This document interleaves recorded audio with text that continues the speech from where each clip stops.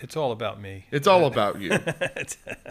No, the whole point of this show really is to enlighten people on real estate investing in itself, real estate in itself, and personal development and entrepreneurship. I mean, that's the whole point. Just basically how to run a business, how to be successful, and the pillars that it requires to get there, and just realizing that business is business. You can't, if you're going to be successful, you can't have a hobby.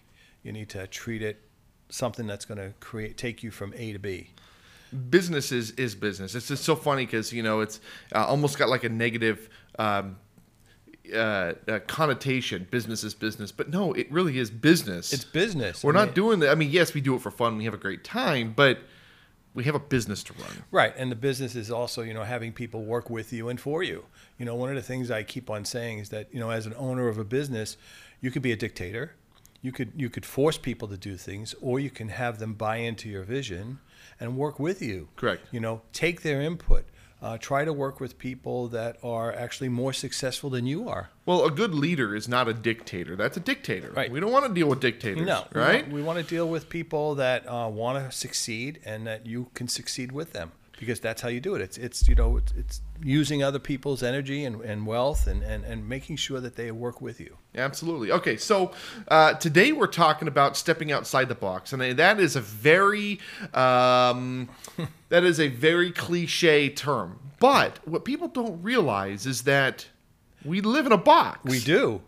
Just think about it for a second. You sleep in a room, which is a box. Okay, you go into your car to go to work. What is it? A box. You get in the elevator. It's a box. You go to your work and you sit in a cubicle. What is it? A box. Cubicle is box. I know. You go into your kitchen in the morning and you pull out the box of cereal and you pour your cereal. Everything. Our lives are in a box. Are in a box. And, to be successful, you have to get outside that box. It takes effort sometimes to do that because you're so used to working a specific way and doing things a certain way.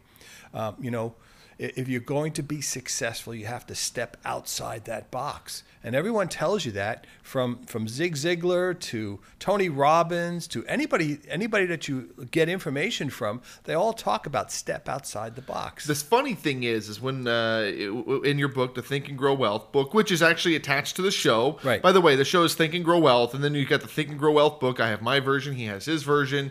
Long story short, when we were doing the edit, you said there's nothing boxy about an island. You're absolutely right when you think about it. Right. So, I mean, you could go, again, the whole concept of the box, when you really think it through, everything you do is in a box. Everything. So, I mean, I'm recording right now in a box. Well, no, it's a room. You're absolutely right. No.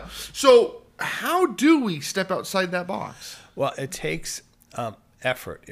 Again, it's just a mindset change. I keep on talking about mindset. You have to want to do it.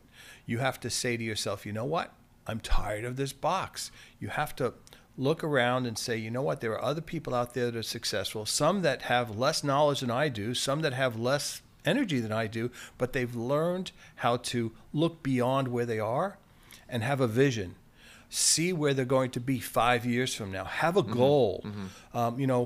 When you talk about someone like Jeff Bezos, who runs Amazon, when he first started the company, I believe it was in 1993 or 94. Something along those lines, yeah. I was just reading the article about it. Right. And so, when he first started, he was running a business that was losing money. He was selling books. Everything he sold online lost money. I will say one thing about Bezos, though. There's a line at the bottom of his marriage certificate. There's a little box where it says prenuptial agreement. He should have signed in that box because he's going to lose about $70 billion. He's going to lose a lot. But my point is that even though he was losing a lot of money, he had a vision. He knew where he wanted to take this company. And he was able to raise money along the way, even though he continued to lose money. And when he was moving forward, he didn't step on people that said, no, you're crazy. What are you doing? You're not making any money. What he did is he pushed them aside. Mm-hmm. And he said, okay, so don't follow my vision, but I have it, and I'm going to continue. The yellow brick road. It's the yellow brick road, exactly. I mean, really. He stepped outside the box, and look at what that company's become. I know. It's become the largest retailer in the United States. And what does it make now? In the world. In the world. In the world. And what do now? They make money, and they make lots of money. They create money. It Wouldn't surprise me if Amazon doesn't start sourcing the funds to the treasury. Oh, I mean, they do everything. They're involved in every business. They just bought, Whole Foods. I mean, everything that you purchase, everywhere you go now, Amazon's there. you realize that he owns the Washington Post. Yes. It's crazy. I mean, he's a Rockefeller. So you talk about stepping outside the box, and then the other piece of this is that I keep on mentioning. Do you think he owns real estate? Of course he does. Oh, duh. He owns lots of real estate. But again, why does he do that? Because when he thought about real estate, he said, "Well, what's not going to change?" Instead of what people ask all the time is what's going to change. So he said, "Well, people are always going to need housing, always."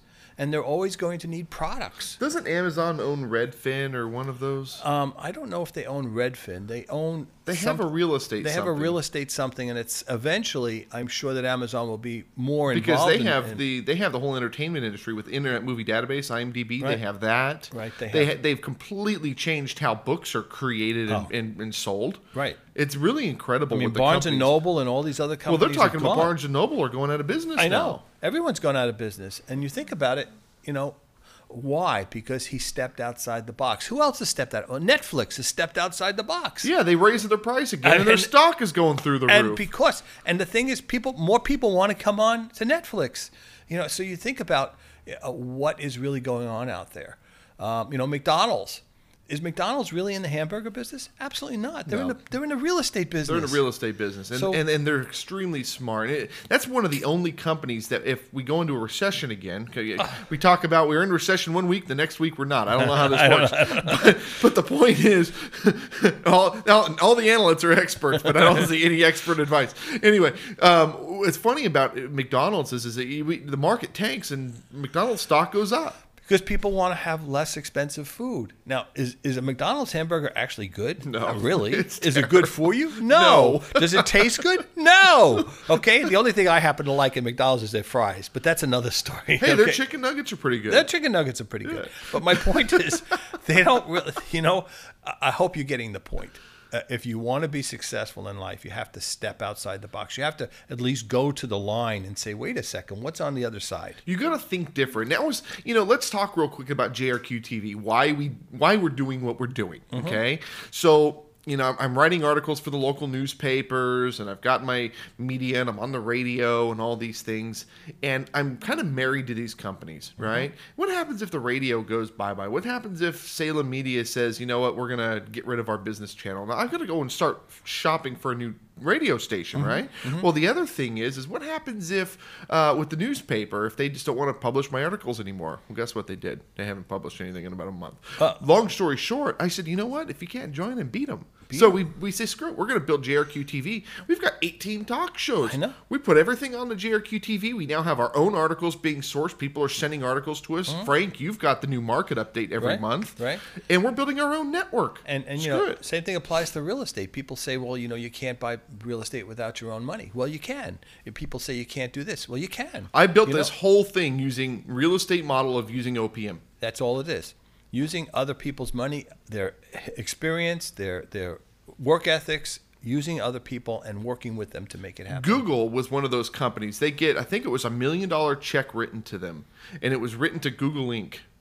And Google Inc. It actually wasn't anything. Right. They hadn't incorporated anything. So in order to cash the check for their capital, they had to then go to the bank. First, they had to go to the city and get their fictitious business name, and then they had to go and incorporate, and then they had to go and open their account, and then they were able to deposit their account, deposit the check so they can actually get their venture capital. That's crazy. But again, the whole idea here is mindset.